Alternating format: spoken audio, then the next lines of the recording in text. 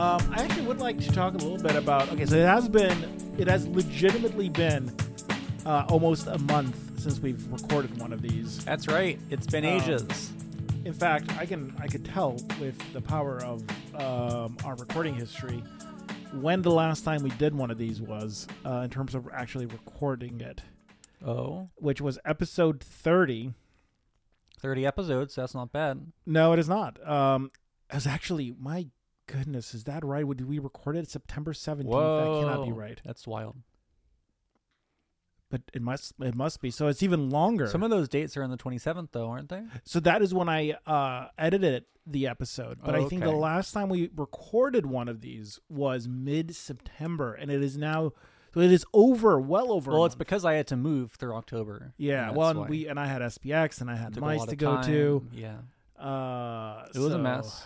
There was a lot of stuff. So yeah, I think the last time an episode and then went you out, had a horrible injury, and then well, it's not over. It's just I still had to move and do laundry and all that other stuff.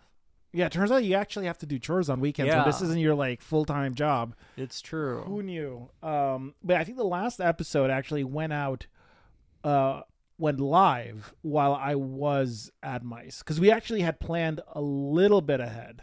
Okay. But even with that kind of lead time, that episode went out on October 2nd, and it is now, we're recording this on November 5th. Yeah, it's been a little while. And this episode won't go up for maybe there's a chance I'll get this out tomorrow, but I'll be realistic. It's more likely this will go out in a week. So yeah, it'll have been over a month break since we had an episode go live. Yeah. So we're recording now, so that's good. And we have more plans to record soon. That's so true. We'll be back. There's still a chance that we will finish the year with my stated goal of 24 episodes for the season, if you will. Because so we recorded 12 in 2022. So we were at 12 episodes. Last episode was episode 30. This is going to be episode 31. Yeah. We need to get to 36 episodes by the end of the year. It's feasible. So we have to record 3 episodes this month and 3 episodes next month. Yeah. Let's go. With all the holidays. It's doable, but we have enough, I think, planned out for November. Yeah. In terms of material, where we will record this one and 2 more episodes in November.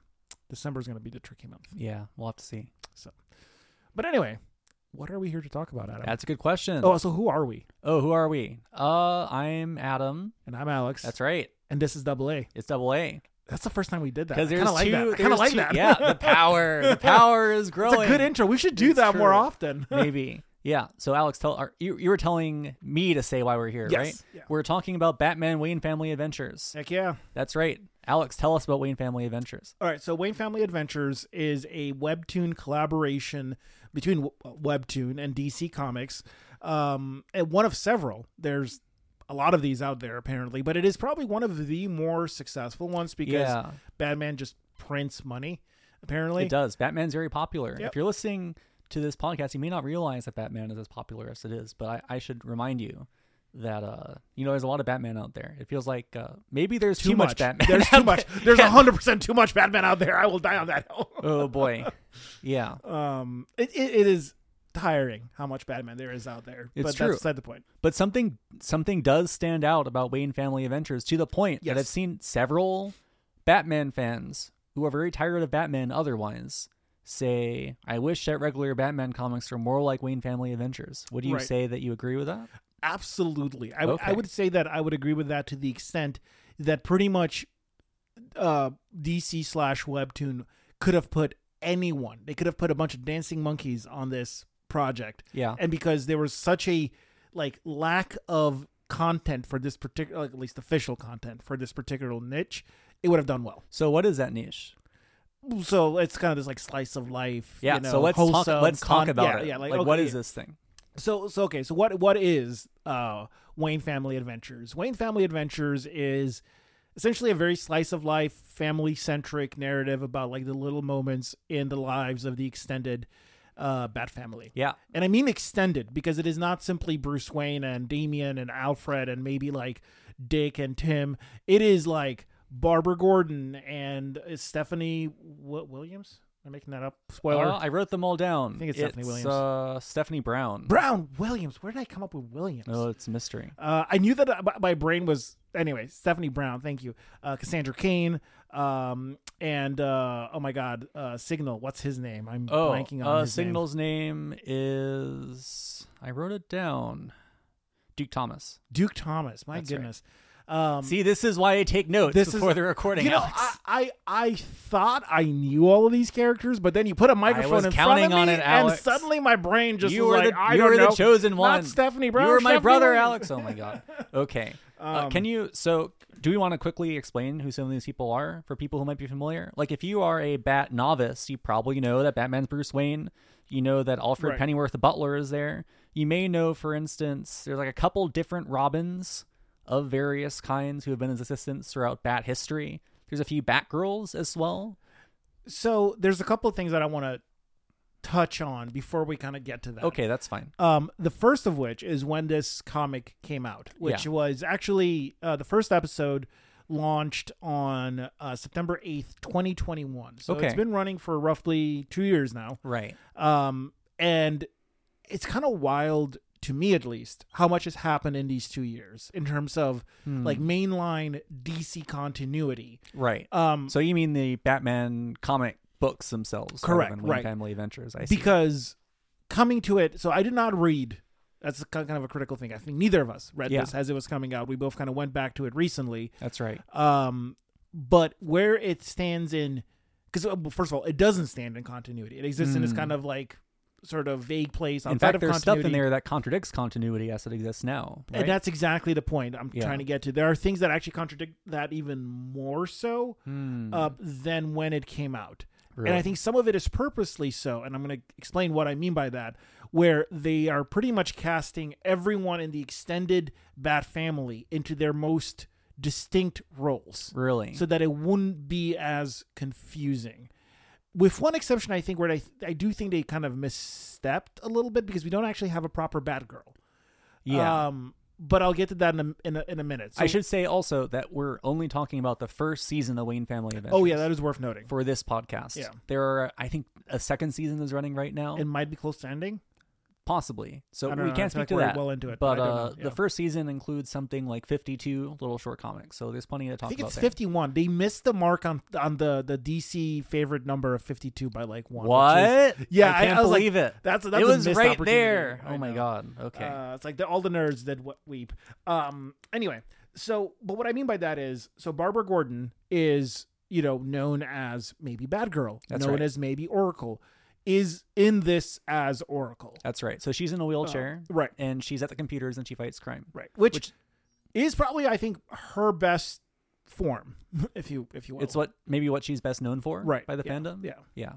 Although DC kind of controversially put her back into Batgirl mantle recently, and that's been a whole thing. It's complicated. It is.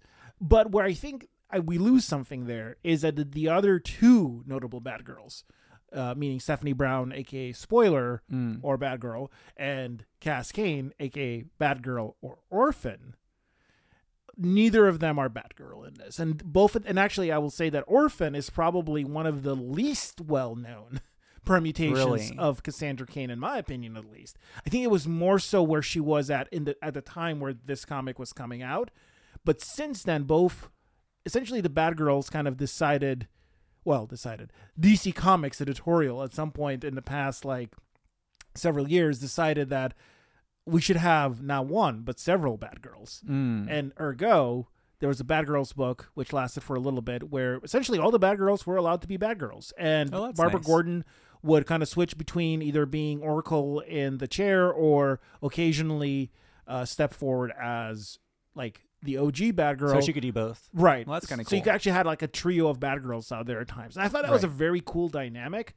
But we're not here to talk about the ifs and or buts, but I think it's interesting who they chose for every character. Although, you do have this background with Batman, so I was curious to hear what you thought about how this book works out. I am curious to hear what you meant when you say that they sort of chose the most optimal form of each of these characters. So I guess what you're saying is they sort of found the niche for each one in the best of their ability to sort of say, oh, this is like who they are within this larger dynamic. What I mean by that is they tried to make them all distinct alter egos. Okay. So you can't have more than one Robin. So if Damian Wayne is Robin, then Tim Drake cannot also be Robin. It has to be something else. Tim Drake gets to be Red Robin. And not Drake, thankfully. This actually, I looked that up because apparently the past few years are a blur. This comic came out after the Brian Michael Bendis Young Justice, where Tim Drake takes on the moniker of Drake. Oh, really? Which was still a horrible, horrible decision. See, I totally forgot that Brian Michael Bendis did Young Justice, which is why you're here to tell me these things. We're all better off for forgetting that because it was. I still Brian Michael have it in Bendis my collection, but that's not the point. Yeah, man, the Bendis run in DC was bad. God, okay. But that's again. So getting back to Wayne Family Adventures. Yes, it's called Wayne Family Adventures because it's about a family. Right? Correct. I guess, and they have adventures, is how it goes. Well, and they have, I think, personal adventures. I think the most adventurous we get in this is like, oh no, relationship troubles for Duke Thomas, or So there's a specific chapter very early on. In fact, it might be the second chapter, which is the cookie chapter. And I feel like the cookie chapter of Wayne Family Adventures, even more than the first chapter of Wayne Family Adventures, is sort of the mission statement. It's saying this is a kind of book you're about to be reading.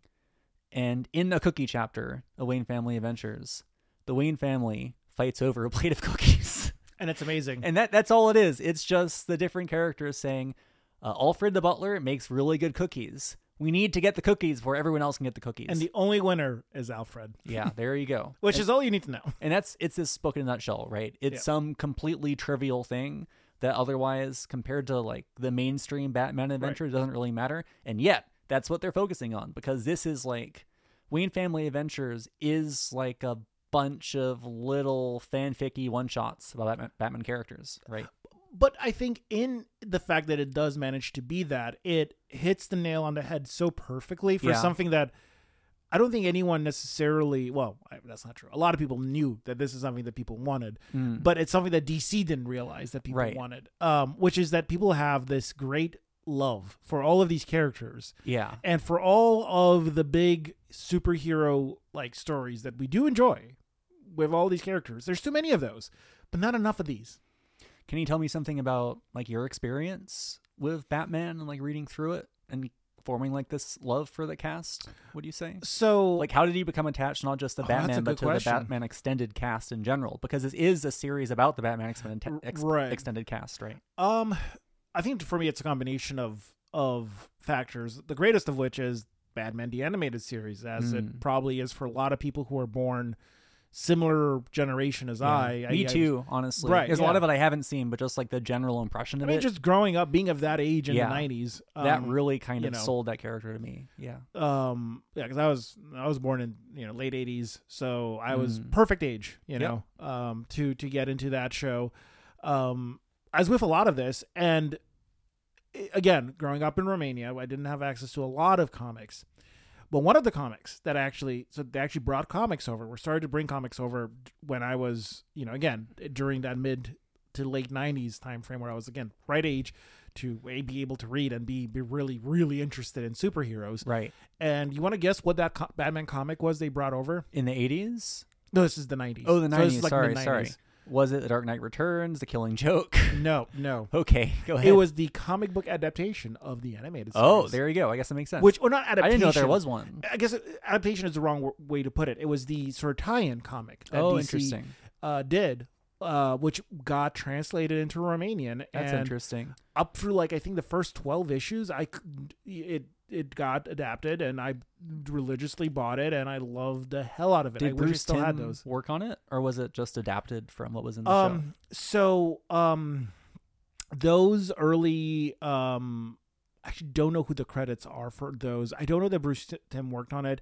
I think Paul Dini did co-write some of those with Alan Burnett, and I think Ty Templeton did most of the art for some of those, and still did it because they did some new comics set in that world recently. Right. And they brought Ty Templeton back for those. That's cool. I mean, I guess it is like a nostalgia thing now, right? Like, I feel like you said, Batman the Animated Series is kind of a holy text for a certain generation of people in terms of superhero material.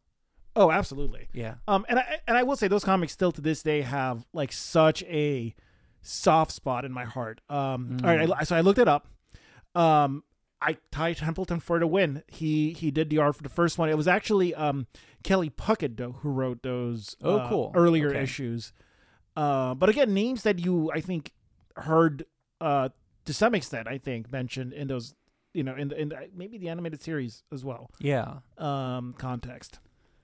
And it did change because like some of the art later on is by other folks, but Ty Templeton I think is the most consistently associated with this series of comics. Really? So this is what turned you on to Batman then? Absolutely. But how about the other Batman characters? Like, when did you sort of become more interested in them as well? Well, so... Or was this series also what turned you on to them the series features everything from, Robin. Yeah. I mean, both Dick Grayson and Tim Drake. Okay. And actually, I think mentions Jason Todd as well. And then you get Batgirl in it as well. Right. And it kind of extends from there. It wasn't really that I got into the extended cast of Batman, probably until later. It's worth noting that in, was it 1999, I came to visit the U.S. Okay. And during that visit, I did find my way to a comic book store. Yeah. And bought some comics, as you do. Some of those comics were Batman comics or Batman adjacent comics, including, and this is, man, sometimes life is so weirdly fortuitous. Yeah. The first issue of the original Young Justice, which starred Tim Drake, Connor Kent, aka Superboy, and Impulse. Oh, so was that where it started, kind of? Well, in terms of like latching on, or was it? I don't know about latching on. I think it was just such a gradual process of osmosis. But that comic is just so important. Was so important to like defining at that point in time.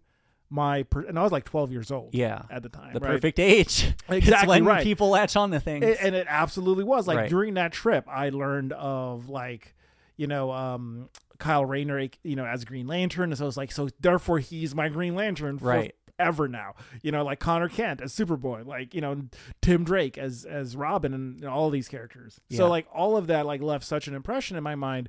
And then you kind of dig from there, right? Around the same time, Cassandra Cain was also Batgirl, right? Okay. So I wouldn't come back to these characters until much, much, much, much later, when I would properly, like in college, get into like having the money and for some reason the time to read all these comics. But at that point, even I remember there was a Batgirl comic starring Cassandra Cain that came out. It was a mini series. Right. It was bad. Series. And this was like, anyways. I mean, it's an important part of being a superhero comics fan. A comic based on the character you like coming out that's total garbage. Absolutely. It makes you sad. Yeah. But there was all these like, gradual steps of me like having that foundation of curiosity and knowledge that there was a greater Batman family and that they also had adventures. Yeah. In the case of Young Justice, separate from, Batman and Bruce Wayne, and gradually, tracking that down. Like I will say, like I never really read an issue of Birds of Prey with Barbara Gordon as Oracle. Right. But I know of Oracle. Who doesn't know of Oracle? And like Oracle is in so many other comics and gets referenced, that you, again, by process of osmosis, get to learn about that. I guess it is just like when Batman generates so many different characters, and those characters all sort of get matched in their own individual stories, and those stories sort of match each other, and it becomes this giant mixed up universe of different things, right? Like I will say I probably have read more comics, weirdly enough, since the New 52 with Barbara Gordon as Batgirl than I've read with Barbara Gordon as Oracle, which is kind of just weird. I suppose so. I remember like there was a Barbara Gordon Batgirl comic that was like very talked about back during like the 2010s, I think, was it? Like with the Comic Alliance days. Was it Batgirl Year 1 or Year 0 or something like that? I'm not sure. It's the one that had the really controversial arc with like the character dressed up as Batgirl that like made people argue about whether or not it was transphobic, I think. It was like a whole thing. Oh, was this This might have been the Frank Miller like Batman. No, it was stuff. another one. Well, it's I vaguely remember what you're I talking don't think about. I ever read yeah, it. It's funny neither. because it's this era when people used to actually write about comics and get paid for This it. was Batgirl of Burnside. I think it was. Yeah. Yeah, no, this is more recent than that. This is Oh, was Batgirl it? of Burnside. I do have this comic. I did read Okay. this comic. I know what you're talking about Yeah, because there was a kind of transcoded character who was. This is the That they sort of. I think they even redid Yeah. for the books when those came out. Oh, interesting. Yeah. Well, okay, but Yeah, anyway. I do remember that, and I did read that. Yeah. Yeah. No, for sure. But sorry, you're going somewhere. oh no, just bringing it back to Wayne Family Adventures. You feel like there is something about it that's different. Well, so I'm kind of curious to ask you though as well. Like, what's your experience with the Bat Family? Oh, I mean, like you said, Batman the animated series for me was foundational, but not even in a I've seen the whole thing and remember all of it kind of way. I don't. I feel like if anything, I don't think I've seen all of it either. To be honest, it's like the aesthetic of it yeah, is so strong and imprinted on my memory. Just the memory of it being something that was like a little too adult for me to handle, even though it was made for kids.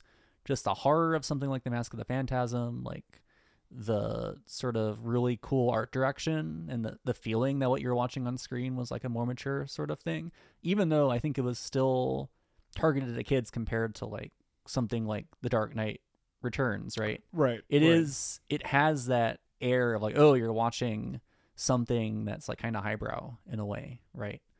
And I guess since then I read stuff like Dark Knight Returns. I read some of the early Grant Morrison stuff, right. some Stephen Englehart Batman comics, Gotham Central as well, which I don't know how I feel about it these days because I haven't gone back to it, but that's definitely like an all-time, they're doing really wild experimental things of what a Batman comic can be, like that kind of book. I mean, I will say probably Morrison's Batman run is probably the first Batman run that I really picked up as an adult. And I've read as well part of it, I think up to Batman R.I.P. I've read a little bit of Batman and Robin, which people say is like their favorite part of the whole I think thing. it's the peak of that series. Yeah, and I haven't read past that. I've heard Batman Incorporated sort of falls off a little bit. Reintroducing Bruce Wayne was, I think, a mistake. Yeah. It was certainly editorially mandated and It's certainly, true. I think, was inevitable. But there was so much that Morrison had done that was so great in terms of basically killing off Batman. Yeah. And then proposing a new formula which worked so well in terms of having a happy Batman and a depressed, morose, like grunting Robin, that it just completely reshuffled that formula, and we just didn't get that formula for long enough. Like, if I had a critique of modern comics, is that they're too insecure to allow a new formula enough time to really exist before they have to hit the reset button. It felt like there was a time when you could have someone who could do 50, 60 straight issues to tell one character's story and flesh out like their particular interpretation of the world. And it still does come up sometimes. Like Immortal Hulk was pretty lucky in that regard. Yeah, that's true. Oh, that's a couple of years ago now. Like it's sort of receding. Christ, if Grant Morrison can't do that. Yeah. But to be fair, I think Grant Morrison doesn't necessarily care to do that himself. So that's... themselves. Sorry. Yeah, it's okay. My bad. And this is like the second time I've done that on this podcast. It's okay. I'll correct you every time. I don't know why Grant Morrison's like, it's such a blind spot. So anyway, I mean, it is kind of funny. Like, again, the aesthetics of that 90s Batman were really powerful to me. But I mean, like you've said, there's something about the character too. I think as gruff as the Batman character is, there is something to that character as like not a loner, but instead like a father figure who brings all these people together. Because it feels like that more than anything has sort of become the defining version of the character for a lot of people, right? Oh, absolutely. Because the Batman character does still work as, this is like the member of Justice League International or the regular Justice League who's like the guy kind of brooding in the shadows, but will come out at like a clutch moment and save the day with the power of like planning, right? Like that part of him still works. But there is also something to him in terms of like being the dad of this big group of kids who he's like worried, what if they don't appreciate me, but actually like they all love him and will do anything for him. Like he's sort of like given to these people what he lost when his parents died, I guess you could say. So I think there's two things that make Okay. you hit a nail on the head for what one of those is, absolutely, which is that I think the notion of family is so intrinsically woven into the DNA of Batman. Yeah. And the loss of family, but also the ways in which I think over the years he has attempted to reconstruct that family in some maybe ways. without even being completely aware of it. Absolutely. Yeah. I mean, Batman certainly has one of the most compelling families in comics. for I mean, sure. some of that is because Batman is so popular, so And they have to keep making more of it. apparently. But I think there's another element to this that I think Wayne Family Adventures really hits the nail on the head with, Yeah. and that is there's this sort of appreciation for a particular type of comic book story. The the kind of offbeat, like adventure, like without basically having a villain. It's like it's No villains. Yeah. it's the old tale of like, oh, it's my favorite issue of the X-Men where they just play baseball kind of a thing, or Right. like, where it brings it down to those sort of familiar interactions. Or it's like, hey, look, it's the Teen Titans, but they're just eating pizza and hanging out, and it's cool. Do we ever see? I mean, we see Harley Quinn in the last issue of the first season. Spoiler, I guess. But Right. I don't think we really see many others, right? I think the Joker comes back for a brief flashback. But even probably. Harley Quinn is kind of a is Harley Quinn a villain? Sort of in the middle. Necessarily? Yeah. Yeah.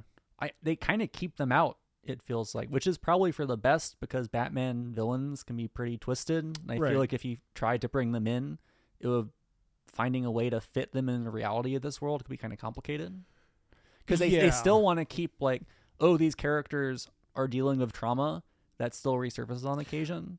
Well, so they probably will eventually. Yeah. And it'll probably be very close to, well, like stuff that you see on the Harley Quinn TV show or My Adventures with Superman, where it is more like you can have some of the like adventure and fighting villains, but it's so character centric to begin with. Yeah. That stuff is always going to be secondary. And I think we exist in a very different place, I think, for having those shows now. But also, I mean, man, the straight up like hero fatigue is real, though. Hero fatigue in what way? Well, in the way of like, I am so tired of superhero comics, superhero movies, shows, whatever. Always the big stakes always being saving the world, and I feel like we always up the ante, one more, and it's like how you can only go so far, right? To the point where it's a multiverse, and now there's like. You don't just get Batman, but you get 10 different 10 different Batmen, then and 10 different Robins, that is actually 10 different Batgirls. Anyways, to the point where they have to come up with a dark universe too. Anyway, we digress. But our dark multiverse. Welcome to the double BB. Oh, no.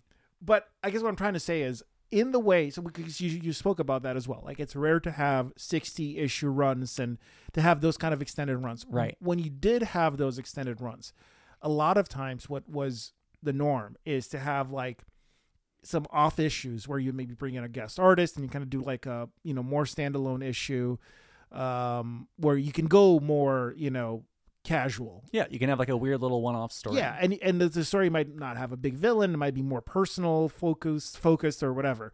And as comics have gone further and further and further away from that, and where everything is like arc-centric. Yeah, where it's built for trade. Right. Like it's 4 or 5 issues that tell a complete story. Yeah. We've lost the space for those type of one-off stories. So those stories instead get told in fan fiction and apparently now webtoon. Yeah. I haven't had a chance to read other DC webtoons, but I think like, again, the approach that Wayne Family Adventures takes does seem to resonate with a lot of people, where all of its chapters are kind of like these little 500-word AO3 vignettes, drabbles, I guess the word is, that are just like, what if we told a story about Bat Cow? Let's do that. Actually, on that note, I was wondering, Alex, like, if we're going to talk about some of the little bits and pieces from this series, were there any particular stories that stood out to you? It's like examples of Wayne Family Adventures really leveraging its format? Man, it is a very particular kind of story. Yeah. It's like every single time it's a little too short to be like a sustained plot on its own. It's more of like a little premise for a story. Occasionally, a lot of the you do get those, and especially I think as you get later into the season, there are a couple. Often it'll have a 2-parter, right? Or like a 3-parter in some cases, which I thought was interesting. I did like the prank war one. Okay, I thought that was pretty funny. With Damien and I think Tim Drake, if I remember correctly. I think that happens. Yeah, like that was pretty. Like the glitter was pretty hilarious in that as well. But especially because I think the stories also work really well where Bruce Wayne gets to be the straight man. Yeah, to some extent, kind of being like, what is happening? What have I done? I think that those work really, really well. But I also really like I mentioned the Duke Thomas one where he's having he gets a girlfriend and relationship woes and then she breaks up with him one chapter later, and then has to deal kind of with that. And I thought that was also it's nice to see that side of the characters, and actual character growth to some extent without having to always get reset to 0. Yeah. Do you feel like there was a sense of these stories carrying over, kind of informing later ones? I think so, but it's more gradual for this type of format. And I think we probably will see more of that in season 2. Because there were some times when I was kind of surprised. So I'm surprised we didn't even mention one of my favorite characters, Damian Wayne, who's angry little kid Batman. We mentioned him a little bit, we but did? not that much. Because he shows up in Grant Morrison's comic. He's introduced there. But he plays a pretty big role here. Like, he sort of shows up at the very beginning. He makes friends with the Signal, right? Yep. And there's an arc later where he's having trouble making friends because he's like the child of an assassin and he likes to cause problems. And he ends up joining like a sort of like a game club or like a chess club or something, right? Or no, it's art. That's it. It's like an art club, I think. Yes.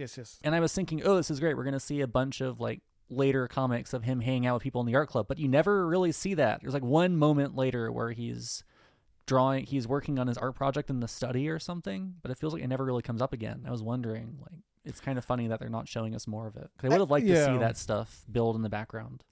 I mean, I don't think that this format is particularly interested in too many long-running things, but I would be curious how that evolves beyond the first season. I suppose so. Like, I will say, if we're talking about, so my favorite one in these vignettes personally is the one with the ties.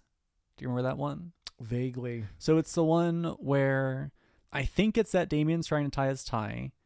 No one knows how to tie a freaking tie. Yeah. And then they ask Superman Batman and he doesn't know. Yeah. And then Alfred isn't there and Batman says, well, I don't want to bother Alfred, so I'll go ask Superman. But then Superman says, I'm sorry, I don't know how to tie either. So there's just this scene where it's everyone in the Justice League standing around. They're all freaking useless. Saying, okay. But it's not even that they don't know how to tie a tie. It's that they're all trying to explain it in a different way. Right. So it's like the Green Lantern character, like creating an energy tie and trying to tie the energy tie. And eventually Wonder Woman shows up. And it's not even that Wonder Woman's like, oh, I will show you how to tie a tie because I'm a woman and I can do these things. She says, like, why are you wearing a tie to begin with? Why do you have You're to wear rich. a tie? You don't have to wear anything. That's very good. That was. I thank you for reminding me. That might actually. That one. So I do think that's my favorite one in the whole series. Honestly, even more than a Cookie one, because to me it's just this perfect expression of the kinds of stories that Wayne Family Adventures can tell that you can't really tell in another format. Just a weird little one-off joke. And that's another thing. They don't all have to be great. Yeah, because they're so short. Yeah, they sort of get in and out every time. Yeah, and I think that gets to kind of the original format of comics as well. Yeah, the comic strip. Yeah, well, not even the comic strip. I mean, to be fair, you're correct on that as well. But even the way that comics were more like issue focused in the past, it's like they didn't all have to be amazing. You could have bad issues as long as every third issue, every other issue was good. Yeah. People would remember the good issues over the bad because the bad would just kind of come and go. It's true. So, and that is like the serialized format, right? Yeah. Like these days, and this doesn't just apply to comics, but also to television and that kind of thing. Right. When everything's released, this one big chunk, you have to keep the whole thing in your head at once. But when things dribble out over every week, that can go bad if you get a lot of bad episodes in a row. It can kind of sour you on things. But it can also work the other way, where a really good episode comes out and you suddenly go, oh, wow, this show's great again. Right. That is something I miss. And it also it kind of diminishes the pressure to make everything a gem. Because if you're just allowed to keep throwing things at a wall, eventually you're going to get it. And eventually I think that's why I'm kind of curious to see where season 2 lands because, as you get more steam, as you get more comfort in working within this environment. I mean, I would suppose that there's more ambition to do more with it. So we might see more long running stories. Yeah, I perhaps. Don't know. So I'd be curious to see. Where Another one I like quite a bit. There's a chapter later on, which is Alfred meeting up with Superman's family, the Kents. Oh, yeah. Because I was surprised. I feel like has that really never happened in the comics? Because it feels like such a obvious idea. Like, get Bruce Wayne's foster dad and have him meet with Superman's foster dad. I honestly couldn't tell you if it did, but it feels, you're right, it feels like such a no-brainer. It's like, why hasn't anyone done that? So if that's the first time it has happened, then, I mean, and I don't even know if there's anything to it. It's more of like, this is a good premise for a longer story, but that they thought to do it. It's like, they clearly like and have now it cannot happen because they killed Alfred off in the comics. What? This is like ancient news at this nobody point. Well. This nobody happened told during me the this. Tom King run. Oh, it did. Tom King killed Alfred. I didn't read Tom. That does sound like something that Tom King. I think it was editorially mandated, but still. Oh yeah.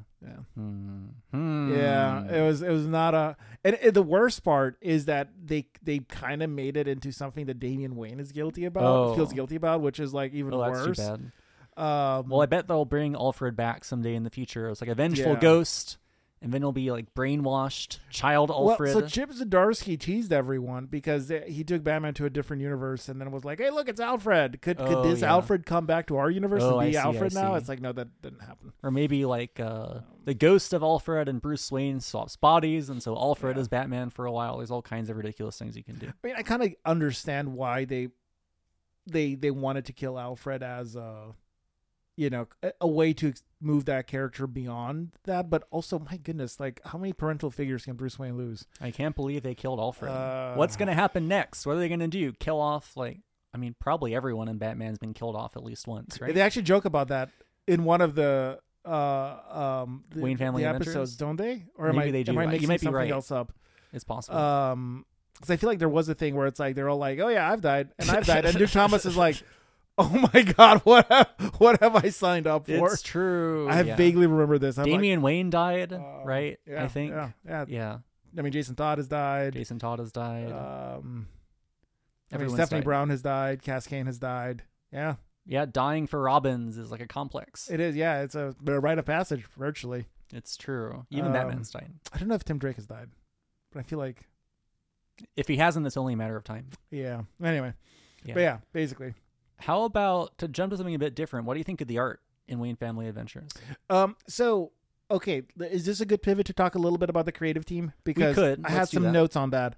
So, I was very curious what the creatives on this team have done outside of Wayne Family Adventures. Yeah. So, I've done a little bit of snooping, and C.R.C. Payne, the writer of this webtoon, pretty sure has not done anything else of note. Really? Not even other webtoons or superhero comics? Not that I could find. Okay. If so, it was not done under this name. It's possible that they've done it under a different name. Really?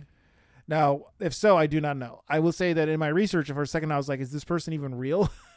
I could not find any. I found one interview where rather she is interviewed, on camera, so you could see what she looks like, and she looks a lot like the image at the end of those, like print volumes. Yeah.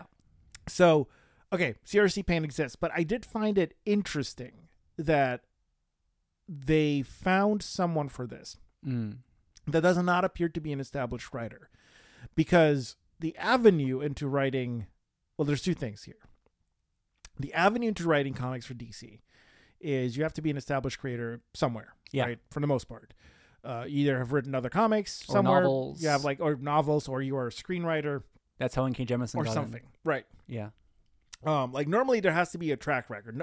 Like DC Comics isn't just going to come to you and be like, "Hey, you person off the street, do you like writing comics?" It doesn't matter how qualified you are to write for comics, just that you've written something else that's popular. Like, I mean, and this is most publishers. Most publishers will look for some track record of work. Yeah. Now, I don't doubt that CRC Payne probably has that somewhere. It just might be under a different name. That is a possibility, and I just do not know enough to know that. But What I did gather through my research is that she's employed by Webtoon specifically. Really? And I think a lot of the staff on these books are employed by Webtoon specifically. Rather than DC. And another thing that I thought was interesting in looking at this is the way that they structured the artistic team on this is, even though Starbite is the second credited name on the print issues, and I think probably the second credited name on the Webtoon itself, they do the inks, technically speaking, and the storyboards, which is another weird thing. They're referred to as storyboards, not pencils. The storyboards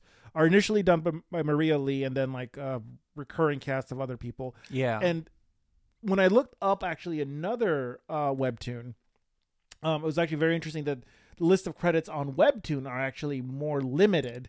And they don't necessarily reveal as many of the cast of people who work on these things. That's interesting. What I saw in the print version. And I say this because I looked up Maria Lee. Because Maria Lee, if you look at the print editions as well, she's the person who did all of the character designs. Right. So in that sense, I would say that Maria Lee is in some ways... They have her layouts in here too. Right. Is very important in terms of defining the artistic sensibility of this at a ground level. And it's also very clear that she was on this book to begin with and then got shifted over to Zatanna and the Ripper, which is another Webtoon collaboration between Webtoon and DC. Yeah. Where she's credited as the art director, which I thought was another interesting choice. That seems like something you wouldn't see in a traditional comic, art director. Right, because that's an animation thing. So it's actually kind of fascinating how Webtoon the language is closer to an animated show than it is to a comic in the traditional sense. I mean, it's the cliche that I've seen people say about Webtoons, which is at their worst, it's just a bunch of storyboards for a television show rather than a proper comic, which I think Webtoons are definitely capable of more than that. And also, I think there are things you can do with like storyboards that are maybe interesting to read. But, it's interesting. But it's also, I mean, because if you look at that second volume, you'll also note how many names are credited. Yeah, there are 6 different people credited for storyboards here. Yeah, and it feels like, to the point where it feels like just a rotating cast, where are we even actually seeing a coherent artistic vision on these anymore after a point? I don't know. Yeah. I mean, this is what people say about Webtoons, which is that they have a lot of people working on them at any given time. It's a big production. So again, I think it's interesting. I think there's also a lot of obfuscation in terms of, I think Webtoon has teams of people who work on some of these projects. And that is probably more, because again, like I was very surprised, like you actually even look up the credits for Batman, Wayne Family Adventures, and the credits on the website say art by Starbite, written by CRC Payne, assisted by Kilamel Sabal, assisted by Lan Ma, assisted by CM Cameron, and assisted by Camille Cruz. You look at the credits on the print edition, and there are many more people in there, and they're much more specific in terms of the credits. Right? I think if you even go to, I think maybe even the end of the comic, and you scroll down, you can see like a more extensive credits list of the different artists who worked on it. But I'm not sure if you see everybody. Either way, it is interesting that many more people did seemingly work on this comic than just the ones up on front. And I mean, you see something similar of manga too, that often manga artists have assistants that do a lot of the work, and sometimes those assistants are credited and other times they are not. Right. Yeah. Well, and I think some of this, comes down to Webtoon. Okay, I see what you're saying, because it's like the actual credits at the end of each episode, which probably do get a little bit, they get a little bit, like they actually credit the storyboards. There are a couple more folks, maybe for like that particular chapter. Yep. Yeah. So I will say, okay, the credits I will do to Webtoon's credit. At the end of each episode, the credits are actually more specific in the way that actually feels appropriate. But how many? I mean, I guess people would look at each episode potentially, but it is interesting that they don't credit as many people at the head of each. It's true.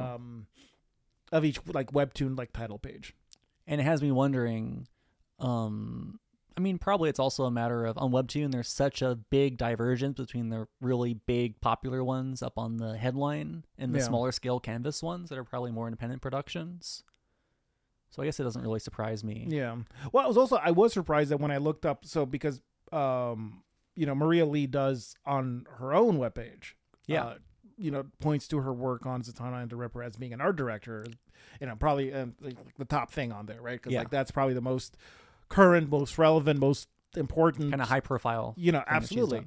But she's not credited as the art director on like the head. Like I'm sure that for each individual episode you'll see that, but it also feels like being the art director on the project is different than being the storyboarder, which is what she did for Wayne Family Adventures. Yeah. So I don't know. So I guess, what do you think more generally about the art in the comic? Let's talk about that. I think it's functionally good, but it is not great. Part of why I say that, though, and I think this is very important to distinguish, the art is very much designed for the webtoon format, which is a mobile, maybe occasionally like PC focused, like computer, like I think it works tablet, best whatever. when you're scrolling on your phone. Right. It's mostly functional if you're scrolling on a computer screen. Right. Unfortunately, reading it in print, and this is something else that's worth noting, there is a whole list of credits in each of the print volumes for a pre-press art set of folk. Yeah. And these are the people who basically made the adaptation and did all of the extra art, and maybe in some cases even maybe modified some of the art. Which I'm sure was a huge amount of work as well. The one thing, though, that was a big bummer, though, as I read through this in print, is that in some cases there were panels that were clearly blown up beyond what the initial art should have allowed for, and it just looked blurry. And it was immersion. So it was clearly like a compromise. Like, this wasn't what the people who made it originally intended. This was adapted to where you can kind of see the seams. Right. Then. Yeah.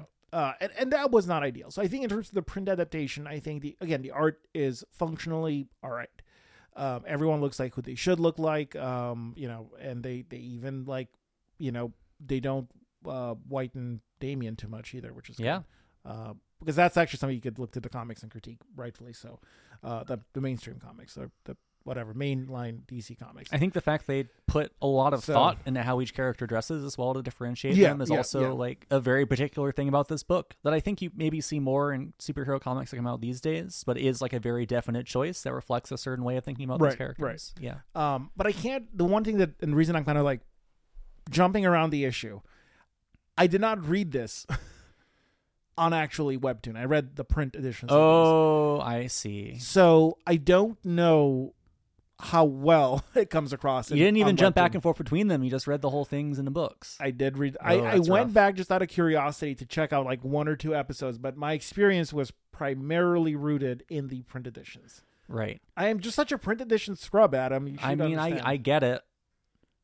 So, but you're also such a wanting to experience the original in its proper format. Some of the time, but my desire to kill trees overrides all. You have to understand. Boy. I mean, so Alex, something I was talking to you about ahead of time is that looking at the way that these books are handled, something that really kills me is the sudden transition between chapters. Yeah. I feel like when you see manga, a lot of the time, they will ease the transition between chapters by having like a single page with a sketch on it or something to block them out. So you're able to, read it in like in a smoother way. I feel like manga sometimes will have like to the point where they'll have two headers. Yeah. Like they'll have, end of chapter, and then like new chapter, whatever, chapter name, and then turn two more pages, more pages. And then you have like the big chapter title drop. It's true. You know? But for Wayne Family Adventures, it will just jump immediately to a new story, and it'll have a little title saying a new chapter or something. But it'll be in a place where, to me, sometimes it's tough to even see it. Because maybe you'll be reading and your eyes will jump to a page where you just don't see the chapter name, right? And so then it's like you miss a step. You're like, huh? I'm in this story now? What's going on, right? And to be fair, that is not a problem that the webtoon has. Because with the webtoon, you will scroll down to the bottom and then it'll say, like, click here to go to the next story. And, like, to be honest, I did find the way these stories would end pretty abrupt a lot of the time. Like, it would just stop and not really have a proper joke or whatever and just go on to the next one. And that was kind of dispiriting for me sometimes. But it does feel more natural. Like, each of these little adventures is segmented out in a way where you can sort of follow and then move on to the next one. And I don't think that's necessarily true of the print edition. Yeah. Yeah.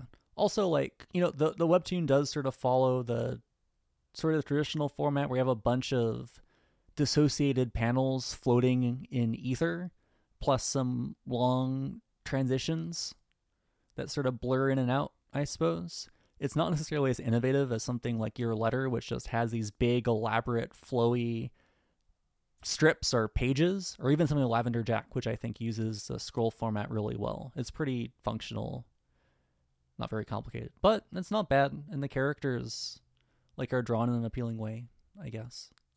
Yeah, I mean, I will say I wish that I think, similarly, even though I didn't read it on Webtoon, that they would have done more with the format. Yeah. But I do wonder if there was some understanding or mandate from the beginning that this would always end up being also a print edition. Yeah. I mean, there's another thing I appreciate as Alex is scrolling through this comic on his own terms. Each character has a little word bubble that sort of introduces who they are and has a little one-sentence pitch to describe them. They don't spend a lot of time saying, this is who this character is, right? You kind of just have to figure it out in context. And to me, as someone who doesn't have as much grounding in a lot of the smaller scale back characters, there were a lot of characters I didn't know where sometimes I'd have a little bit of trouble differentiating them. But I think it is nice that they trust the reader to sort of figure out what you're supposed to think of these characters just by how they act, rather than spending a lot of time filling you in. And when they have their own standalone storylines, I feel like a lot of the time it does tie in somehow to what their deal is. Like who their parents are, what kind of villain they're trying to come out of the shadow of, any kind of trauma they have, that kind of thing. Yeah. I mean, I think if there is a credit to be given here, that is really probably the best thing that this creative team is able to come up with or do, is that everyone does feel distinct. Yeah. Because my goodness, this is an extended family. It's big. There are a lot of characters in this comic. And honestly, that's also a credit to how deep the lore is that they're working with, because, I mean, maybe with the exception of Duke Thomas, who was introduced during the Scott Snyder. Oh, okay. So he's not original to this series. He's a character from Snyder's run. Oh, Duke Thomas got introduced first as a child, then later as an adult. I think he doesn't don a superhero mantle until We Are Robin, where he kind of self-dubs as a Robin, but then it's during a later Scott Snyder thing that he becomes the Signal. And he's probably one of the most underutilized characters of the bunch. Yeah. Duke Thomas just, they tried to do a thing with him, or several things with him as a member of the Outsiders, but he still honestly feels like the least fleshed out. Yeah. Which is also why it makes sense that they brought him on board here to sort of give him more to do. I am also kind of surprised they didn't do more of him, because he's almost introduced as the viewpoint character, the lead character in a way. And he does have a couple of stories to himself, like you mentioned, kind of the romance arc where he has a crush on someone, he goes out, and then he split up. But I feel like he doesn't get a lot to do after that. I wonder how much they have planned for later, if he'll, who knows? I mean, I think that's a general criticism, and a valid one, of Duke Thomas in general in the Batman lore, which is that nobody knows what to do with him. Wait, you mean he's a black character that's being poorly treated by the creative staff? That was basically introduced. Wow, when does that ever happen in superhero comics? And then it's like, oh great, we have him, but we don't know what to do with him now. Oh boy. Yeah, that's tough. Hello. Suddenly we have a cat that has woken. Attacking. I think someone wants to be in my lap. But anyways, Adam, did you have anything else? There's one more big thing I want to say about Wayne Family Adventures, which might be a little controversial. Ooh. I don't know if I like Wayne Family Adventures very much. And I think it's a me problem, because so many other people love this comic. It's not me, or it's not you, it's me. Yeah, I've seen people on forums say, oh man, Wayne Family Adventures is the best. This is the best Batman's ever been. And I get it. I definitely get what this comic is doing in principle. I think the idea of a bunch of little slice of life stories about extended universe Batman characters is excellent. And the fact that, I don't know if DC knows, but that Webtoon knows its audience and sort of what they like, and is able to sort of work in these characters in a way that not just fans of Webtoons, but also DC Comics readers really connect with what they're doing. I think that's great. That's able to bridge that gap and kind of realize, that to some degree, probably the readers in both of these circles just really like stories about appealing characters, which is what Wayne Family Adventures delivers. I think it's great that they were able to cross those two fandoms in that way. However, I think the individual stories in this series are a little too thin for me. It feels like every time there's one of these adventures, I'm sort of excited to see how it escalates and builds, but it always cuts off before it really starts building up. And part of that structure, I think, because it only has like a limited amount of space of each episode, but I think I would have liked to see more extensive stories, even though those stories were jokes. I don't know. Like, am I barking up the wrong tree here? This might also like tie into, because it's funny. I feel like we had differing responses in terms of My Adventures of Superman as well, and we talked about that. Similar. And I don't know if there's like something there to me that was like setting me off in terms of the style, but there is something I landed on when I was thinking about it, where I was trying to square my own reaction. I was thinking, what other comics in this vein do I really like? And I landed on Giant Days. Have you read that one? Oh, I love Giant Days. Oh, yeah. Giant Days, written by John Allison, drawn by Max Sarin, and several other very talented people. Excellent comic. You know, they did a great they did a great British Bake Off. Yeah. Like, I haven't read any of the extended universe Giant Days stuff outside of early Scary-Go-Round and Bad Machinery. Yeah. But, you know, I really like John Allison stuff. He can be very uneven. But at his best, and like when he's working with talented artists, he is very, very funny. Maybe one of the funniest comics writers there is. That is a fantastic example, though, of a likewise, I think, very grounded, very personal, character-driven work that can be funny. The only exception is it's not set with a big IP. Yeah, so I was trying to figure out, why is it that I love Giant Days? Like, why is it that Giant Days is one of my favorite comics of all time? And yet, like, well, I appreciate what Wayne Family Adventures is doing, it doesn't vibe with me as much. And I think I know what it is, which is that Giant Days is a soap opera. It's that it has these individual issues that have funny jokes, but it'll always take time to weave in something like, oh, this character's going through a breakup. This character's dad is on death's door. This character is like breaking up with someone. Or I guess I already said, I said breakup twice. But there's this feeling that there's always something bubbling out under the surface, and every episode or every issue ends with sort of a sudden twist or a changing of the status quo. It doesn't have to last very long, but it always gives a feeling that the story is progressing, whether or not it actually is. And also thinking about it, I feel like the characters in Giant Days are allowed to be a little meaner than the ones in Wayne Family Adventures. Like you come to really like the cast, but they don't always make choices that are good choices. And by comparison, they can be flawed characters. Yeah, I feel like in Wayne Family Adventures, what happens a lot more often is that characters make mistakes. Like, for instance, there's the arc where Bruce Wayne gets so distracted by his work, he can't be there for Cassandra Cain when she's doing ballet, right? And he has to come and apologize to her later, and he later like buys out the whole house himself so he can watch her dance. And that, to me, is like a standout story of the comic. It's like an instance where Batman fails, or he has to come around and do something for his kid, right? But it still felt to me like it didn't go far enough. Like there was something there for the character to sort of confront the fact that he'd made this mistake and he had to rebalance things. There was never this moment of friction where he like sort of has to grow like a Batman character. It just felt like he's given the line by his kids and he says the line to Cassandra Cain and then she forgives him. Like they sort of have this approved kind of therapy speak that they bring out in every one of these more complicated storylines in Wayne Family Adventures. It seems to work every time. And maybe I would have just liked an instance where it didn't work as well, or when the characters weren't entirely happy with it. Right. And I think that also would have been going against what this story is, which is why it's complicated. It's trying to be like good vibes, let's fight for the cookies, right? But that's... So again, I think this comes back to, if I were to, because again, if there was more creative intent behind this story, and I think that was kind of my...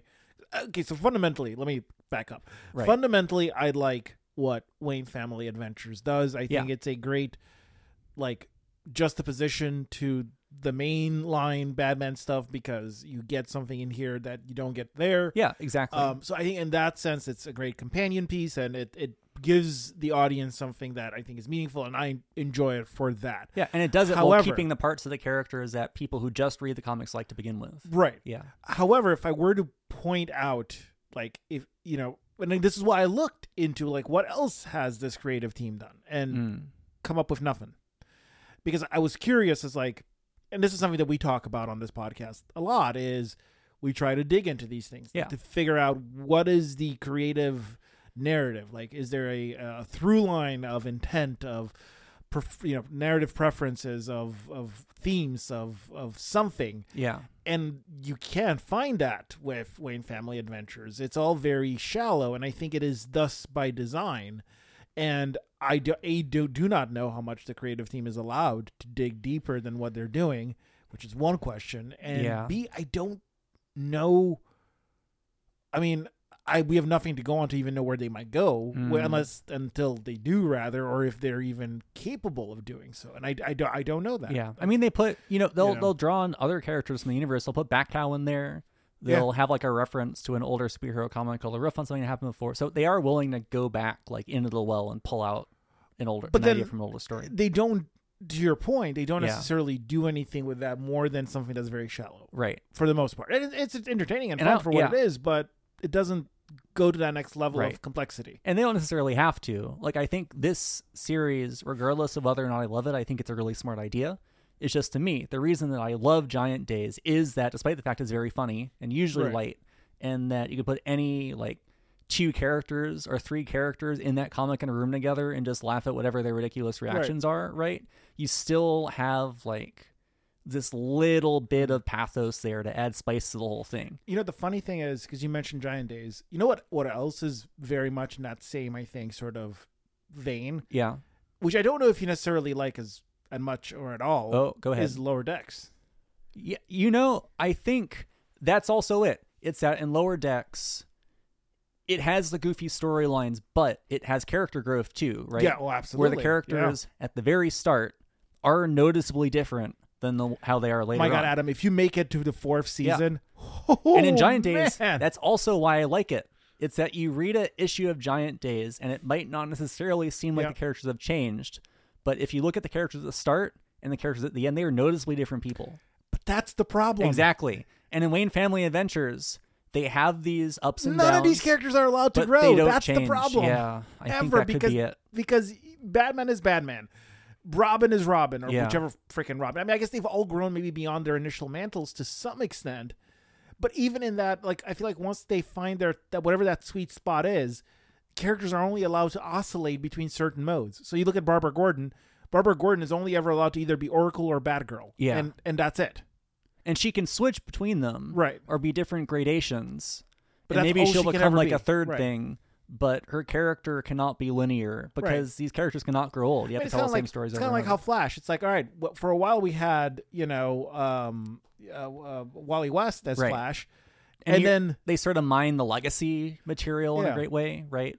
But then they went back to Barry Allen, now we're back to Wally West. And again, it's just a loop of like true. Something, just shifting things around so they feel new. But ultimately, we're not really allowed to let anything grow. You know, superhero comics in a nutshell, right? Yeah. You can have people with the best intentions who push things as far as they can, right? But sooner or later, you hit the wall. It's like if you change things meaningfully in this one story, you change all the other stories, and that's what you're not allowed to do. What's wild to me is like you compared Giant Days to a soap opera, and soap operas are sort of notorious for stories that go on forever. No, but you're even right. in that context, I think there's more growth sometimes than what we see in superhero comics, which is really that's harsh.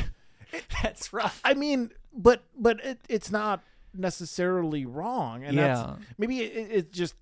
That's how frustrated I am. To be fair, with I think superhero comics at their best are like soap operas sometimes, right? Like what you said, what people loved about Teen Titans back in the day is that you had this feeling that something was always happening and the characters were always doing things, even if they like never went beyond what the circle the characters were in. There was a sense that you were watching them change. It was like an illusion, I guess. Yeah. That's not nothing. That's a tough thing to do. Like that Teen Titans is a big deal back in the day. You did remind me because you mentioned Teen Titans, of something else that we should have talked about, which we didn't, which is Nightwing, specifically Tom Taylor's Nightwing, which you love, right? I absolutely adored that book because it allows itself to lean more into those personal moments. So Nightwing can have a dog and can have like sweet moments with Barbara Gordon. Yeah. And has a personal life, and like those there's a very healthy balance between the superheroics, which also don't necessarily have to be world shattering all of the time, although there is like, you know, kind of an ongoing sort of plot and villain, and that's another thing. It's like it's been one villain pretty much the whole time, and I always love it when superhero comics really like have these long running arcs that just kind of have that slow burn. Yeah. And there's like things keep happening. You're kind of waiting for things to explode. Right. While like the other kind of lower scale stories are playing out. Especially because like in between you can have, again, more of those personal storylines and quieter moments, and you can do more within that. And I think Nightwing has done a really great job of that. And specifically Tom Taylor has done a really great job of allowing that space in the comic as the writer of it. And that's another thing. It's like when, you know, I think that run kind of coincides with Wayne Family Adventures in a lot of ways. And that's something that you didn't have necessarily at the start, the outset of this webtoon, but we do have now. Yeah. Which is nice. And we also have Bad Girls, which is, I mentioned that as well, which was another series that allowed for some of those moments to develop between the characters. So I think there is more of a response to that in DC Comics now. And I'm kind of curious to see, you know, Kelly Thompson is writing Birds of Prey now, which, oh my goodness, like what a great fit. Yeah. I cannot wait to see where that goes. Not the least of which because Harley Quinn and Black Canary on the same team is just, I cannot wait to see what happens there. That's just like, I mean, in a sense, I haven't read a lot of the DC young adult comics, but I've seen read some. Those be fairly popular. Like Beast Boy, Raven, I think Jillian Tamaki did one as well. Yeah. I think it's cool that they are working directly with these like artists from the indie scene. Even Tamaki, not Jillian Tamaki. Crap, you're right, Mariko Tamaki. Yeah. But those books seem like they've been fairly well received, and honestly seem like they're kind of working out better than what Marvel's trying in a similar vein.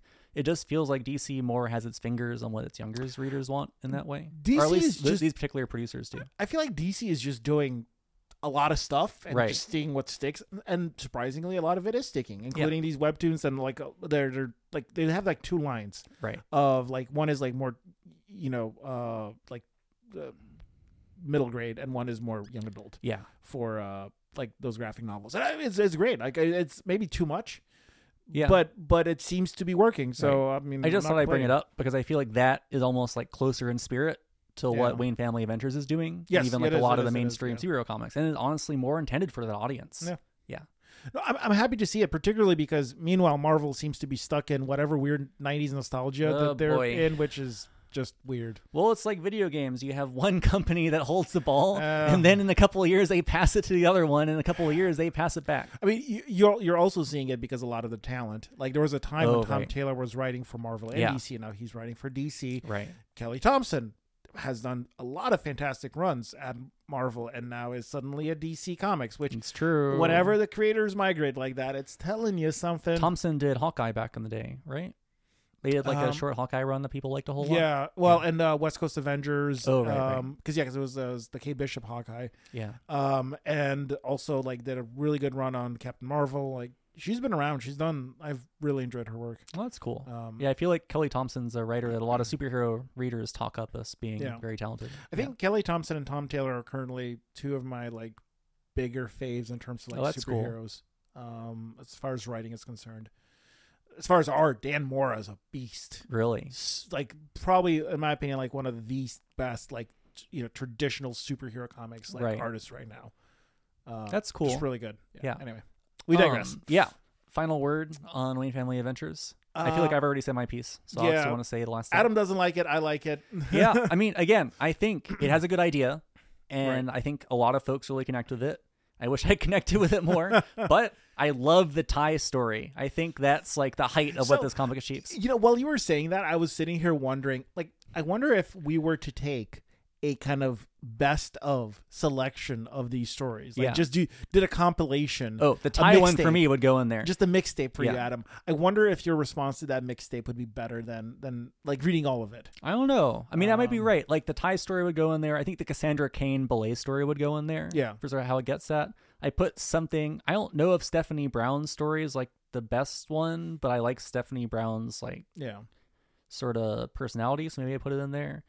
I don't know. Bat Cow probably goes in there because Bat Cow's in it. Damian Wayne, his discussion with Talia, I think is very good. Dates back to Grant Morrison's Batman Inc. Oh, that is very funny. Yeah, incidentally, but that's neither here nor there. Right. So there's a good number of stories in here I'd want to include. And there's like a lot of other stuff where sometimes I get to the end and I'm like, this is like a family circus tear gag at the end of this. I expected something more here. Come on, but I don't know. But the funny thing, I'm glad you mentioned Family Circus because, in a sense, this hits Wayne Family Circus, you could say. Well, but that's the thing. Like, so we exist in a world in which newspaper strips are they're still there. Yeah. There's still some Olivia relevant... James's Nancy, right, is out there. Well, there's still some relevant work being done, but I feel like for the most part, it's sort of been relegated. Yeah, it's long been in hell. Yeah. Slightly, I mean, there's like a couple of folks who are doing interesting work, but it's tough. I mean, yeah, there's again, I don't want to digress too much, but I feel like this fills a similar niche. Sit on the toilet, read through a chapter of Wayne Family Adventures, go back to work. No, I think you're right. And also kind of like this in the same way as comic strips, they don't all have to be good, but like you could do a compilation of the best of, and that compilation could be a bestseller. You know what I mean? Like, so in that sense, it's what's a webtoon to a newspaper strip? Yeah, like, I think that's right. I mean, there are a lot of webtoons that take more of a conventional serialized approach, but for the kind of story this is, I think that having like a bunch of one-off stories was the right way to go. Yeah, I wish the stories were more fleshed out and that the characters are more dynamic. However, I think all of their ideas were good ideas. Yeah. Cool. All right, I think we've covered that. Okay, but I'm curious, Adam, what else are you up to these days? It's been a minute since we've done this. That's true. So, well, I saw Alien for the first time on Halloween. Which I cannot believe. Yeah, I'd never seen Alien before. I'd read the whole plot on Wikipedia. I'd seen pictures of the alien. Are you telling me all the twists. that you were not scarred as a child? That's right. By this chest burster like I was? I was too much of a coward, Alex. God. It has nothing to do with being a coward. My parents were watching it, and I was just... Oh, boy. I just saw that, and it fucked me up as a kid, That chest burster scene is pretty intense, because it's like... So, for folks who haven't seen this movie, there's a guy, they go to the alien planet, the freaky, what's it called? The face hugger grabs onto his face and implants the thing inside of them. And also, let's be clear, the problem I have, this is a problem I have with all the Alien films. Nobody in the Alien films believes in proper biological containment of any sort. Right. But like, I'll walk right down by the giant freaky eggs. Sticky stuff. Let me just stick my hand in it. Bubbling away in there. What is wrong with you? It's specifically that when they have like their lunch or their dinner, right? That the guy starts lashing around, and then there's like this spurt of blood, and then he really starts like freaking out after that. Like there's this point where he just almost either realizes he's going to die or just completely loses track of who he is, and it's just his body lashing out at that point, and that scared me. That scene is fucking I mean, like, okay, it's like a lot. My inherent like acceptance of that suspension of disbelief, but that is a brilliant scene, and it's horrifying. However, I would say if the scenes that really stood out to me in the film as a big science fiction fan were just all of the scenes of people walking through giant spaceships, people walking around giant spaceships, people like landing on alien planets in the middle of storms, people pulling like large science fictional levels and pressing science fictional buttons and looking at the science fictional screens. It really is a movie where it feels like the entire plot is just the set design, and it stands up fairly well. Yeah, no, it does. I was surprised. There are a couple effects that are a little dated, like at the very end when the ship explodes. The explosion kind of looks like a Windows screensaver, which is still kind of cool. It's like, this sort of dates it in a fun way. Explosions, it took us a while to figure them out, and CGI helped a lot. And there's a very funny moment also near the end where the aliens in the escape ship with Sigourney Weaver's character and they push the alien. She pushes the alien out, and there's a sudden jump cut where the alien changes from like a noticeable threat to like a guy in a rubber suit or like a big puppet spinning around in midair, like wah!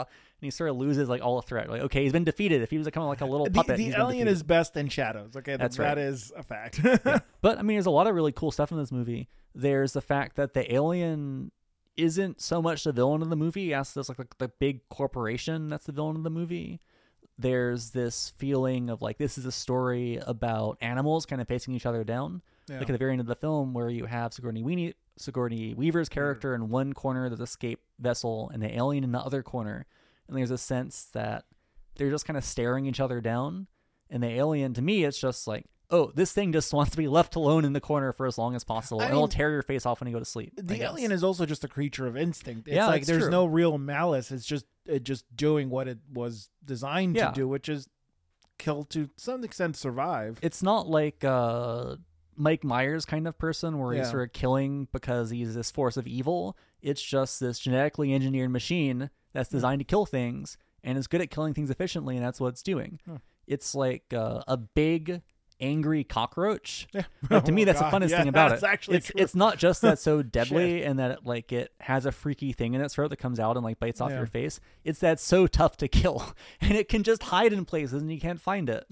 Like, I know in the later Alien movies, there are just lots and lots of aliens on screen at all time. And I think that can also work, maybe. I just love how the problem of dealing with an alien is just, first off, finding it. And once you find it, actually, like, knowing how to kill it before it kills you. Because that's, like, the really tough thing, I suppose. That you have people who don't have the technology to deal with this. Hold up. Let me ask you a follow-up question. Okay. Have you seen mankind's greatest fan fiction ever written, AVP? No, actually, that's not true. I think just for the record, I am joking when I say that. I think I've seen part of it. I don't know if I've seen all of it, but I've seen like clips. Maybe I think a friend of mine maybe had it on DVD. Maybe it was airing on television. Okay, I have seen I've listened to the theme song of Alien. I don't know if it was Alien Colonial Marines. There's or Alien Infestation. There's a particular Alien game for the Nintendo DS that had a vocal theme song on it that plays over the end credits that I think was like ripped out of Alien versus Predator, which is just really funny because like Alien. It's just completely, it's like early 2000s garbage rock with just lyrics describing what the alien is and how powerful aliens are. I don't even know what you're talking about. We can listen to it after the podcast. Okay, we'll have to look that up. But anyway, that is a weird movie that kind of misses the boat entirely on what makes Alien interesting. It's true. It was fun. It's like as the alien becomes more explicable, like as people obsess over what they are, how they function, what queens are, it feels like it loses a little bit of the magic for me. But I haven't seen the other movies. Maybe it's not true. I don't know. So, have you seen Aliens? I haven't seen Aliens, which I've heard is also very good, but in a different way. It is in a totally different way. It's just a fun action movie, really. Whereas the first Alien is more of a thriller or like tense, like survival, because like the characters in Alien are also kind of types. Yeah. And I feel like what I've heard is a lot of the affection people have for the Ripley character comes out of Aliens, I guess, in terms of like how she's fleshed out. That's true. Yeah. Well, she also gets such great one-liners. Yeah, she gets stuff to do in the first movie too. That's true. Then the third one is all right. The fourth one we don't talk about apparently. And then, I mean, Prometheus is Prometheus, which I enjoyed it at the time. People are coming around on it a bit, I think. It's a weird movie because I don't think anyone knew what to make of it. I enjoyed it at the time, but the problem with Prometheus is that it took itself, whereas you can make a lot of excuses for Alien because... So we're apparently an Alien podcast now. Yeah. Anyway, that's why it's called AA. The A is for Alien. No. So this is where it starts. We're going down the rabbit hole here. Keep it quick. Okay. But I think whereas in the first Alien, you can kind of make a lot of excuses for them because they're just space truckers. Like they don't know better. It's like, they'll stick their hand in the weird alien goo because like they don't fucking know better. in Prometheus, this was supposedly a team of like, fucking like scientists going, and they don't know better. Like to the point where it's like fucking ridiculous. Like I got so angry watching that movie where it's like, oh yeah, I'm a biologist. Yeah, look at you. It looks like a snake. It's behaving like a snake. Let me try to pet it. Oh no, it bit me. Yeah. No, I've heard that about that movie too. Did you think would happen? Yeah, I mean, I think it's when Prometheus came out, there's so much expectation, right? Yeah. And the trailer came out, and the trailer was really cool. And I feel like I've seen more folks afterward, like when it's removed from all expectations, saying, "Oh yeah, if you take it on its own terms, like it does some pretty cool things." Whether or not it all works perfectly well, right? Especially, I think the later films in this vein are like much more aggressively normal. Like, okay, well, you said you wanted an alien movie, so here's an alien movie, right? Well, Prometheus is doing something a little off kilter. And then there was what was the last one that came out? It's Alien Covenant, right? Which I actually like quite a bit. I think it was kind of universally like everyone hated that movie because there are people who liked it when it came out, and then some people have said, "Oh, it was trash." Yeah, I actually really enjoyed it. Danny McBride in that movie is actually really good. I did not expect that, but that's cool. I like that movie. Yeah. So anyway. Yeah, I mean, I guess the reason I brought up the set design before is just it almost feels like because they clear the stage so much, like they kind of strip back the characters, they strip back the story. They just really let you sit with everything that's being implied by the staging, by the alien design, and that kind of thing. And it almost feels like, in a sense, of course, once they started fleshing it out in later movies, it became a lot trickier to handle. Because, like, once you start cluttering it up, it's almost like you're getting in the way of what was in that first movie. Yeah. Like, there's something kind of nice about just letting it breathe, I guess. I'm really okay with the sort of lore of Alien ending after Aliens. Yeah. And really just, like, those two movies, I think, they're so distinct from each other in some ways, but they both do interesting things with the source material. And I'm good with just that. I think there is also something cool about how like the art design of the alien and then the design of like the main character's ship are noticeably different. So there's just this total clash almost. Yeah. And that's the sort of aesthetically, it feels alien. It's a really smart call. It's a kind of thing where I feel like today, I don't know. I mean, I'm not sure if it was like the time that Alien came out that they were able to pull something like that off.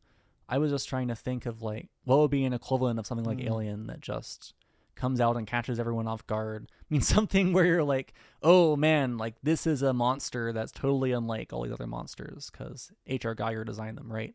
Right. I was thinking like maybe like people watching Hereditary when the daughter character gets decapitated in the first 30 minutes. I would say in terms of just playing your expectations there.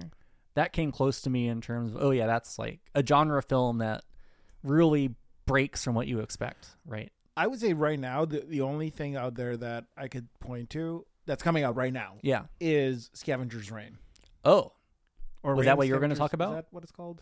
Reign? Scavenger's Reign, I think, is it. On HBO Max, right? I don't know, Yeah. I was like, am I making that up or is that the actual name? Is Scavenger's Reign finished? I don't know. I watched the first 4 episodes and then I went back and was like, I need to rewatch these first 4 episodes because there's just so much visual detail. Did you want to talk about it or was that something? I do actually want to mention it. It is, I've been playing Alan Wake 2, which is actually phenomenal, but that's beside the point. Alan Wake 2 is great. But Scavenger's Reign, as far as like what's on TV right now, is so exceptionally different than anything else, particularly in Western American animation. Yeah. Where I think, people should give it a chance just because of that. But secondarily, what I think it does exceptionally well is that it takes it zigs where you expect it to zag in terms of it is narratively driven for sure, but it allows a lot of quiet moments of like, let's just watch this alien planet be alien. And that is so cool. I guess quiet moments are unusual for like American stuff, right? Like there's action to be sure, and there's a lot of banter and all of the things that we've come to expect from like big productions in a sense. But the fact that it'll just spend consecutive minutes just showing you an alien creature being alien or the planet just being strange, and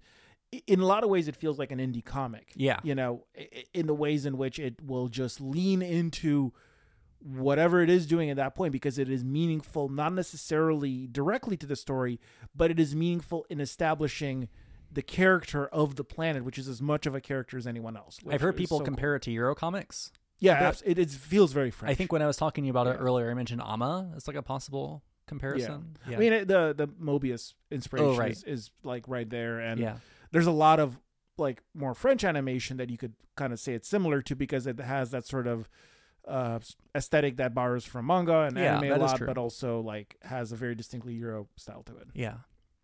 But it's what is it? The studio is Titmouse. Oh, yeah. Although Titmouse, it feels like they have a lot of different people who work with them, right? Yeah.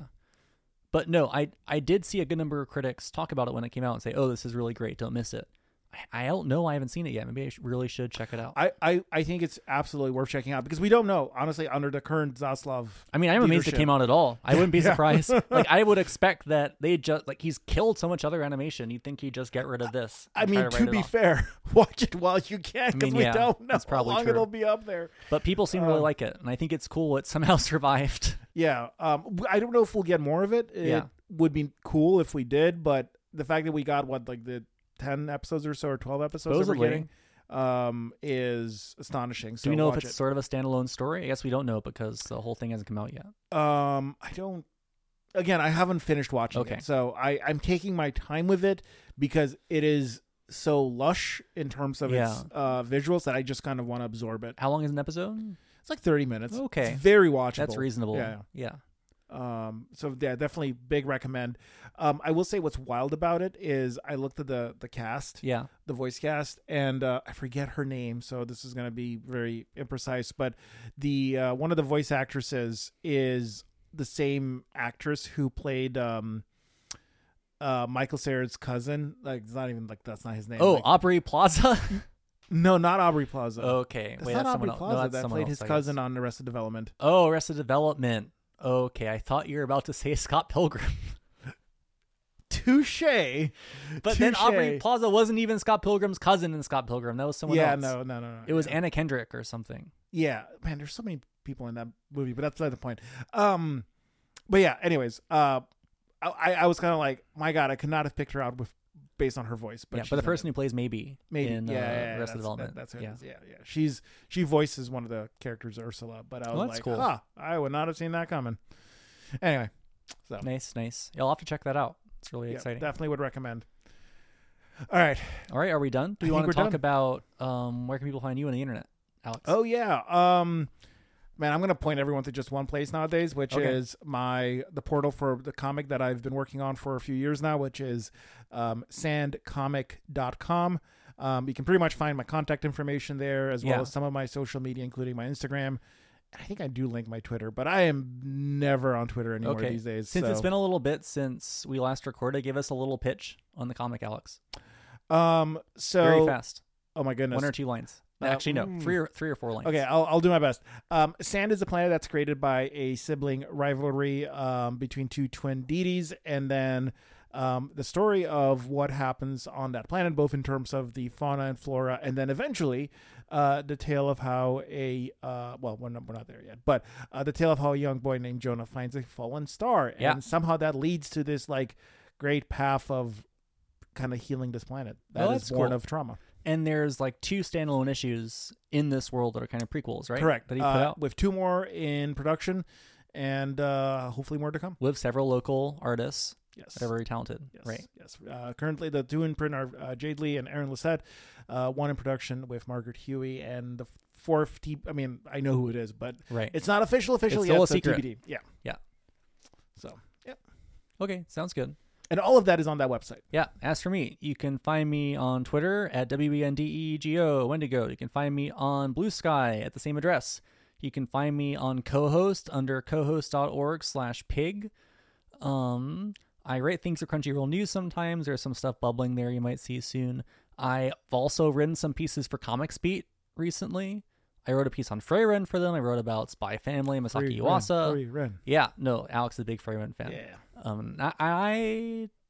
I'm like half and half in the comic, but the anime series I think is quite good. So definitely worth checking out. Yep.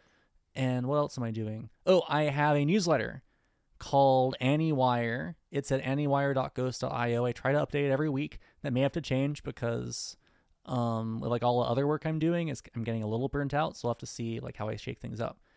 But I have stuff going up there. I'll probably have something going up this week. In fact, I guess what was the most recent thing I wrote about on there? One piece I wrote about a show called Overtake, which is airing right now and is very good. If you like F4 racing, or if you like sports anime, if you liked a series called Run with the Wind that came out a couple of years ago, it's like a great character-based anime about cross-country running. Wait, what's F4 racing as opposed to F1? So F1 is professional, and F4 is for junior drivers. So it's very, very stripped back. Man, I know nothing about racing. Anyway, I don't know anything about it either. I feel like the racing parts of Overtake are probably the weakest parts, but the character-based stuff is really strong. It feels like every episode just the way that the characters are written, where you learn so much about them so quickly without the show seeming to really go out of its way to tell you these things, is very well done. I've just been really positively surprised by how this show juggles its cast. Very cool. Yeah, so I'm a fan. Yeah, and I think that's it. Awesome. Well, on that note, thank you all for joining us. Yeah, hopefully our next episode will come out sooner than the last one. Well, we're going to make up for literally after nothing. We're going to have episodes every week. It's going to be wild. We'll call it AAA, quadruple A. But we might have make appearances. If we say it, we can will it in the beginning. Absolutely. That's how that works. Thank you and good night.